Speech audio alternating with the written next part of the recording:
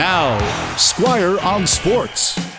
The Lions play tonight and the Whitecaps play tomorrow, both at BC Place, and both would like to improve their playoff spot, and both teams need wins and a lot of help.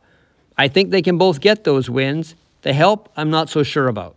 And the BC Lions need to be careful here with quarterback Vernon Adams. If this game tonight against Calgary is in hand early, or even if it's not in hand, don't run him out there for the entire game. He limped off the field against Hamilton last week, and the Lions need him healthy for the playoffs, even if they have to start in the semifinal game at home and then travel to Winnipeg for the Western Final. A healthy Vernon Adams gives them a chance against Winnipeg in the Western Final. And the same can be said of the Whitecaps and Ryan Gauld, who has a sore left foot that reduced him to half a game last month and half a practice this week.